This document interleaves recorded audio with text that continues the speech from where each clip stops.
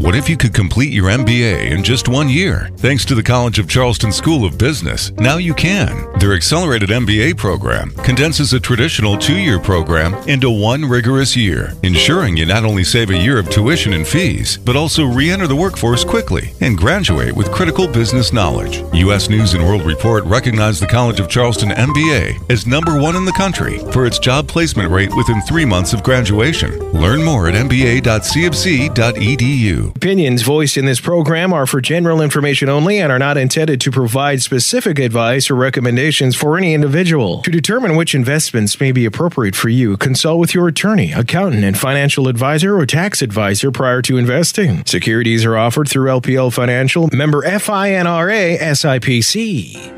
Good morning, and welcome to Beyond the Business, brought to you by the College of Charleston School of Business. The College of Charleston School of Business, where students are beyond ready to work, they're ready to make an impact. Each Saturday morning at 9, successful business leaders and entrepreneurs from across the Lowcountry talk about what it takes to succeed in business and in life. Now your hosts of Beyond the Business, Eric Cox and Leslie Haywood. And great Saturday morning, Lowcountry. Welcome to another edition of Beyond the Business, presented by the College of Charleston School of Business and Coastal Wealth Management. A happy Saturday to you here. I'm one of your hosts, Eric Cox, with the lovely and talented Leslie Haywood. Good morning, Leslie. Good morning. Happy Saturday. How are Happy you doing? spring break, right? It's spring break is starting for our kids today. And you know what else is today, Leslie? Come on. Is it sports? It is. It's the Final Four. We're excited. We're down to 4. Can you name one of the 4 teams that are in the Final Four? Hey, hang on. Can you tell me what sport the Final Four is? Let's start with that. The golf. There you go. Perfect. Yes. So we're down to 4 teams in golf. We're really excited. There's a hole-in-one happening. Shameful on you. Shameful. What a great time it is. Other than the pollen in the Lowcountry, everything is amazing. The weather's starting to turn, and we're excited to be back for another edition of Beyond the Business. And by the way, in case you happen to miss one of our segments, don't fret. You can always check us out via our podcast on Spotify or iTunes. Simply go to our website at coastalwm.com and click on the radio icon. And you can check out not only last week's show, but all of our shows going back the last 7 years. And speaking of last week, we had Mr. Frank Wells from Holy City Med on. Frank did an amazing job at really talking about his business, but more importantly, just his philosophy. And Leslie, did you have any kind of wisdom of nugget you took away on that?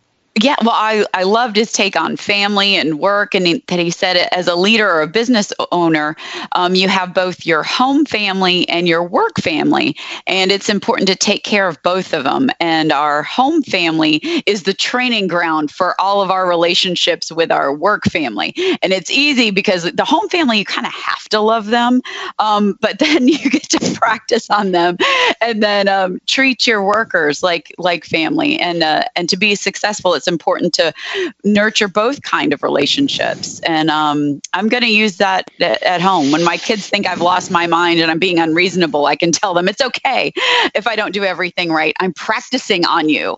That's right. Your practice. This is just practice. This is just practice. I don't have to be perfect at home. Oh, what about you, Eric? Well, I think Frank did a great job. And one of the things, if you're listening and you own a business or you're thinking about starting a business, and of course we've all gone through COVID, he opened his business, his urgent and primary care center.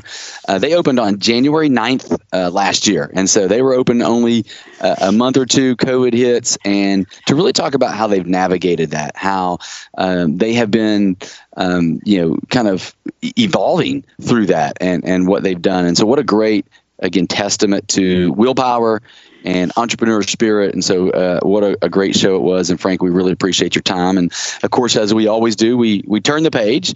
And today is a great opportunity, again, for another wonderful show and wisdom of leadership around the Lowcountry. Mr. Scott Woods, who is the president and CEO of South Carolina Federal Credit Union. Scott, good morning to you. Hey, good morning. Thank you for having me. We build you up big time, Scott. We've heard a lot about you. We are excited to hear all about your show today. So before we dive into the show itself and all your background and fun stuff, in case there's an ear out there that hasn't heard, which I would be surprised, but they don't know who South Carolina Federal Credit Union. Give us the quick 20-second commercial. The elevator speech is South Carolina Federal Credit Union is a volunteer-led, not-for-profit, no stockholders financial cooperative. We are the oldest locally owned financial institution in the Low Country. We've been around since 1936. We're right at around $2.3 billion in assets, 160,000 members, and we are in all major markets of South Carolina. Excellent. Well, we're looking forward to hearing a lot more about your role and what you're doing in your organization today. But of course, this is people you know, stories you don't, Leslie. That's right. So we got to take it way back. Let's go way back and see what made Scott Wood Scott Wood. So tell us, where were you born, a little bit about your upbringing, brothers and sisters, and what family life was like. Wow. Well, the snapshot is I'm from Charleston, South Carolina. It's funny. So my mom and dad are from here. Now my dad was in the Marine Corps, and he was stationed for a while at Cherry Point, North Carolina, Marine Corps Naval Air Station, Cherry Point, and I was born there, and then we immediately came back to Charleston. So it's just a little bit of a splotch on my record here. My family's from here. I grew up here, but for a short, brief amount of time, I was actually born up the coast and come back to Charleston, South Carolina. So my dad was in the Marines. When he retired from the Marines, he went to go work at the Charleston Naval Shipyard, and so I'm a shipyard brat.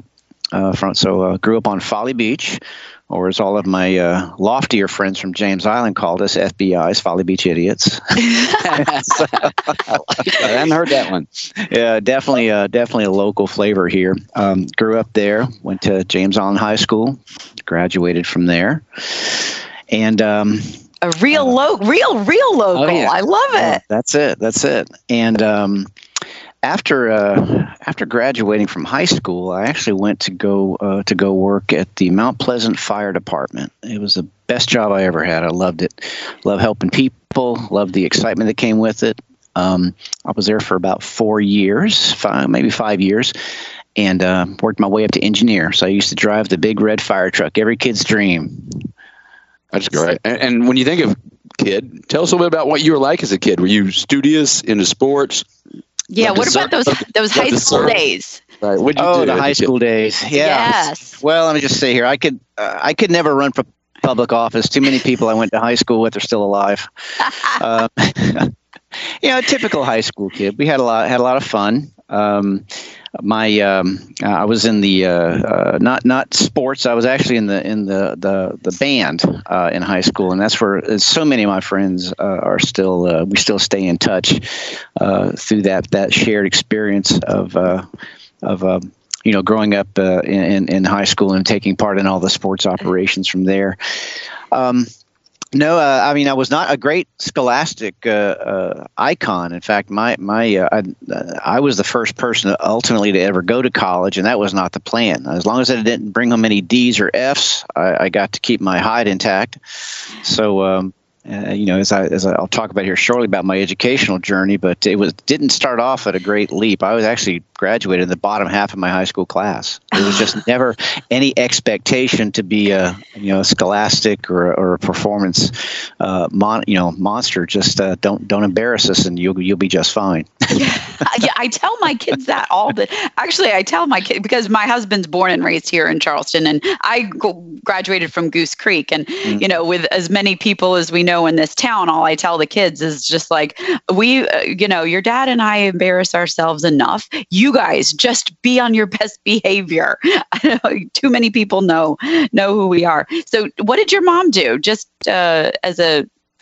was she a stay-at-home mom? Mom was a homemaker. Again, kind of your traditional family. My dad was in the service early days, and she stayed at home, took care of the kids while he was in the Corps. He was in Vietnam briefly, and then came back and he went to work at the shipyard, and she stayed with us. She took a brief job working at the cafeteria in the middle school while we all went there. So it actually was very convenient. She drove us to school. She got out, went to work at the cafeteria. We went to class, and we sometimes rode home with her. So now, who is we all? How many brothers and sisters? Yeah, I have an older brother who's 3 years older than me, a younger brother who is 3 years younger than me, and then a younger sister who's 4 years younger than me. So there was four of us, 3 boys and a girl.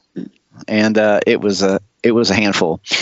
We grew up on Folly Beach, as I said, and it literally was like these memes you see on the internet. We just ran the place. We ran the beach. I mean, we'd see Mom in the morning. It's in the summertime especially, and when the street lights came on is when you're expected to be home. We ran the streets, ran the beach, drank out of water hoses. I mean, it was very much of a bohemian lifestyle on Folly Beach back in the late '60s and '70s. And so, Scott, as you were growing up, did you have visions of what you wanted to be one day? I think if I had anything that came into my head, I've always been a bit of a movie fan. I love movies. I have an enormous movie collection now. I know people do a lot of streaming stuff. I have a DVD collection that's into the hundreds. I've got a huge library. I love movies. So I remember as a kid I was like, I want to be an actor. I want to be a part of this. Which is funny. I've got a creative streak in me. I mean, I'm an accountant. I'm a CPA, and that's where my strengths lie, on the analytical side. But I work in my workshop, my wood shop on the weekends, and I have a creative side as well that I can feed, when I'm not paying the bills. So yeah, I always, that was a little fantasy when I was a kid, but it never really went anywhere. So tell us, so how did the college thing happen? You said you went to college, but that wasn't the plan. So how did that unfold? Like most men, I can say that any success that I have ever achieved in my life, I owe to my wife. Yay! When I was me too, honey. Hang on, me too. When I was a fireman, I moved out. I was living with 3 other firemen. So there was 4 of us. 2 of them were my best buddies in high school. They worked at the James Island Public Service District Fire Department, and I worked at the Mount Pleasant Fire Department. And we were just living the life. It was great. Anyway, so we rented a house in a neighborhood on James Island, and we moved into so here we got 4 single guys moving into a residential house. The bane of any family man, The neighbors loved you, I'm sure. Yeah, well, the neighbor next door had 2 boys and a girl, and we were good guys. We were just like most young people. We were stupid and clueless. We didn't think outside of our sphere of what was going on in our lives in our immediate space, and so we would play the music too loud. We always had the windows open, because we tried to save money on air conditioning, so it was always stifling hot in the house, but we didn't care, and the music was just thumping out of the windows. And so our next door neighbor, he wasn't a bad guy, but he would call over and say, "Boys, turn the music down." We're like, "Oh, sorry," and we turn the music down. But it got so routine that in his household, he would just yell at whoever was closest to the phone to call next door, tell them to turn down the daggum music. Well, one day, the phone rang, and I picked up the phone, and it was the daughter from next door. And she's like, "Hey, Dad wants you to turn the music down." And we're like, "Oh, sorry." So I turned the music down, and then I started chatting with her. I'd seen her coming and going. She's a pretty girl. And we started chatting for a while, and ultimately I asked her out on a date. And so we started. I bet you her dad was so happy about that. He was tickled. Oh yeah, no, he wasn't happy at all. But again, we were good guys. We weren't bad guys. We weren't disrespectful. We were just stupid. And so we started dating, and she was a senior in high school, and and she was on her way to Clemson. To major in electrical engineering. I think she graduated in the top 10 of her class. And here I am. I mean, this FBI, graduated bottom in his high school class. And, it didn't take me long after that summer of us dating when she left school for fall for me to kind of realize that, if I was going to be with her or with a girl like her, I needed to square it away and get an education. Now, I want to pause right here and tell your listeners that, the path to success is not always a college education. Okay. It worked for me, but I don't want to make it sound elitist. Okay. But it did work for me. And so I secretly took the SAT, now remember, graduated bottom of my high school class, and I'd been out of school for 4 or 5 years. And then I took the SAT. I think I scored in the double digits. I mean, but like algebra algebra, what? Yeah, but I got into, I never took algebra in high school. So I got in amazingly, and this is back in the day, back in the mid 80s. I got into the College of Charleston on probation. They wouldn't even have looked at me today because they certainly have got a much more advanced program now. And I told her I was going to be going to the college, and she was like, "That's great." So anyway, we dated, long distance relationship through high school, which was okay because we were both pretty studious. First semester was a big adjustment for me, but at the second semester of my freshman year, I got on the dean's list, amazingly. And I stayed there the rest of my high school career. So there was a brain in there. It just had never been sparked. It had never been challenged. And so I graduated with a 3.97 in my major. And I decided I was going to major in accounting because firefighting wasn't exciting enough. Right. Now, accounting came in my mind for a couple of reasons. One, when I was a fireman, whenever we would drive the truck away from the station down in the old village, when we had a station down there, we'd always drive by a CPA who literally had a shingle in front of us, certified public accountant. And I said, accounting, that's kind of neat. But in the day, I mean, the guys at the firehouse, every payday, each guy would give me $2, which doesn't sound like much, but across 3 shifts and 30-something guys, and again, in 1985 pricing, they would give me $2, and I ran the station kitty. And with that money, I would buy things the city wouldn't provide, like condiments for the refrigerator, pay for the premium cable channels, decent toilet paper. I'm not joking. And, things to make life in a firehouse really nice. And then at home, my roommates, they would give me the money and I would make sure the rent was paid and the utilities were paid. And so it just kind of fit in my personality. I mean, this whole accounting thing. So I said, I'm going to major in accounting, and I graduated with a degree in accounting. And I was one of about 4 people, I think, in my graduating class that got offered jobs with national accounting firms because they would come on campus and interview. And so I was offered a job as a staff auditor, a staff accountant for KPMG. Now KPMG, back in the day it was Pete Marwick, but it's now KPMG. So in Greenville. So I graduated and moved to Greenville to start my career in public accounting at a national accounting firm. So it was an interesting and transformative 4 years in my life. Just 4 years before, I was a very different person.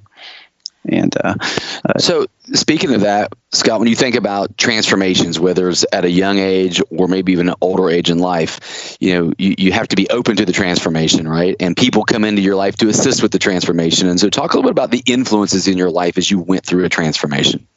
Yeah, that is a great point.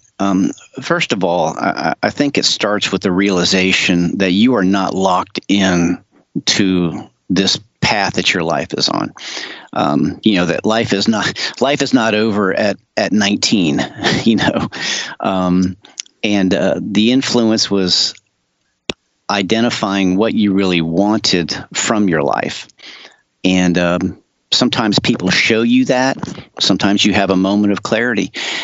I'll tell you, the moment I realized I could go to college was when I was actually sitting in my house with my fireman roommate, and we were watching The Lords of Discipline on I don't know, HBO or something. And this obviously is a story about the Citadel, and I'm watching this and I'm going, it just had this moment of clarity. I mean, I remember it right now. I was going, I could do that. I could do that. I could get up. I could go to class. I could study. I could get a degree. Because this had been boiling in my head about, this girl next door who I really, really like, and she's going to be leaving to go to school. And, oh, man, and so it was a moment of clarity that you can see something that you want to do in terms of an ultimate goal, because I had no idea I wanted to be an accountant, or something that you can do, like go to college in my case. And or if it's one of your listeners saying, I can build this business, I can provide this service, I can achieve these things. But you just have this moment of clarity and then you commit yourself to it. And so the influence, first of all, it was creating this reality in your head that you're capable of doing more than maybe what you're doing. And the influences, as I mentioned, was my girlfriend at the time. And next month in May, we'll be celebrating our 30th wedding anniversary. I was going to ask you what happened to that girl. About that. Yeah. So that was the big piece of it. And fortunately, I was in a position where my mom and dad said they couldn't pay for college, but they could give me a place to live, and so I moved home and got student loans and enrolled into college and I love the College of Charleston. I mean, they're a great school. Rebecca Herring was my accounting professor. She passed away just a couple years ago. Absolute legend over there. Absolute legend. She changed my life. She's, I would say, she encouraged me when I didn't think I could do it. She took a genuine interest in me as a person. I remember I had my family over 2 years ago in the summertime. It was the wintertime. We were in Paris, taking my family over there for a little getaway. And I got an email from Mac Herring, her husband, and he said, "Hey, we got your Christmas card." I always send her a Christmas card. And I just want to let you know Rebecca passed away. And I remember I sat down on a bench right there in the Louvre, and I had a good cry over that. It was like losing a dear family member. But she changed my life, and I think that's indicative of so many of these wonderful teachers and leaders that they have out there at the college. So, what did the next chapter of your life look like with your wife? So she graduated from Clemson, and how did that unfold? Well, she co-opted because she did graduate with her degree in electrical engineering, and she co-opted on summers. So I graduated on time in 4 years, and she graduated in 5 years because she worked a couple semesters. But I was in Greenville, she was in Clemson, and then we got engaged her senior year. And then she lived on Haywood Road in Greenville, and I lived a couple miles away. And when we got married, we moved to Easley, the booming town of Easley, because she worked in Liberty, designing one of the first generations of laptop computers, which were so foreign back then, and they were 2 inches thick and they're heavy as a desktop. But it was an exciting time for her in that realm, and I was again doing my career in public accounting. And I can, we'll get to how I got into credit unions here in a second. But it was a wonderful experience as you're learning what you don't know, learning how much you do need to learn. But anyway, we dated. We were engaged for about a year and a half, and then we got married again in 1991. So unbelievable amount of time there. And so, Scott, talk a little bit about your role, as a young staff accountant coming up. What was the aspiration? Where did you think the end road was going to be? And just what was it like to work in an enormous institution? Well, in these large firms, first of all, you start with your choice. So you want to be in tax, which means you stay in the office in a cube and you do tax returns all day, or do you want to be in audit, which means you travel, you go to different companies, you see a different operation every couple of weeks. You're traveling a lot. Sometimes you're in Florence, South Carolina. 2 months later, you're in Houston, Texas. So I definitely opted for the audit track. You see so many different operations, so many different industries. It's almost like a residency. When you're being a doctor, you kind of rotate. Or you're going to be doing governmental, and you're doing hospitality, then you're doing financial institutions, and then you're doing municipalities. In hospitality, it's many different industries. And so I settled in after a rotation of that in financial institutions, specializing in that, partially because the accounting is backwards, which for some reason, sit well with my weird brain. But the debits and the credit reversals didn't bother me at all, and it just clicked with me. Whether it's insurances or investment houses or banks or credit unions, financial services is why I settled in. It just was a very comfortable seat for me. And after about 4 or 5 years of public accounting. My wife and I got married. I'd spent more nights in that first year we'd been married in hotel rooms by myself than with my new bride. And I decided it was time to settle down in an industry that kept me a little closer to home. And so I went to go work for one of my clients, a small credit union in Greenville, South Carolina, as the chief financial officer. Wow, you went right into CFO. Yeah. It was.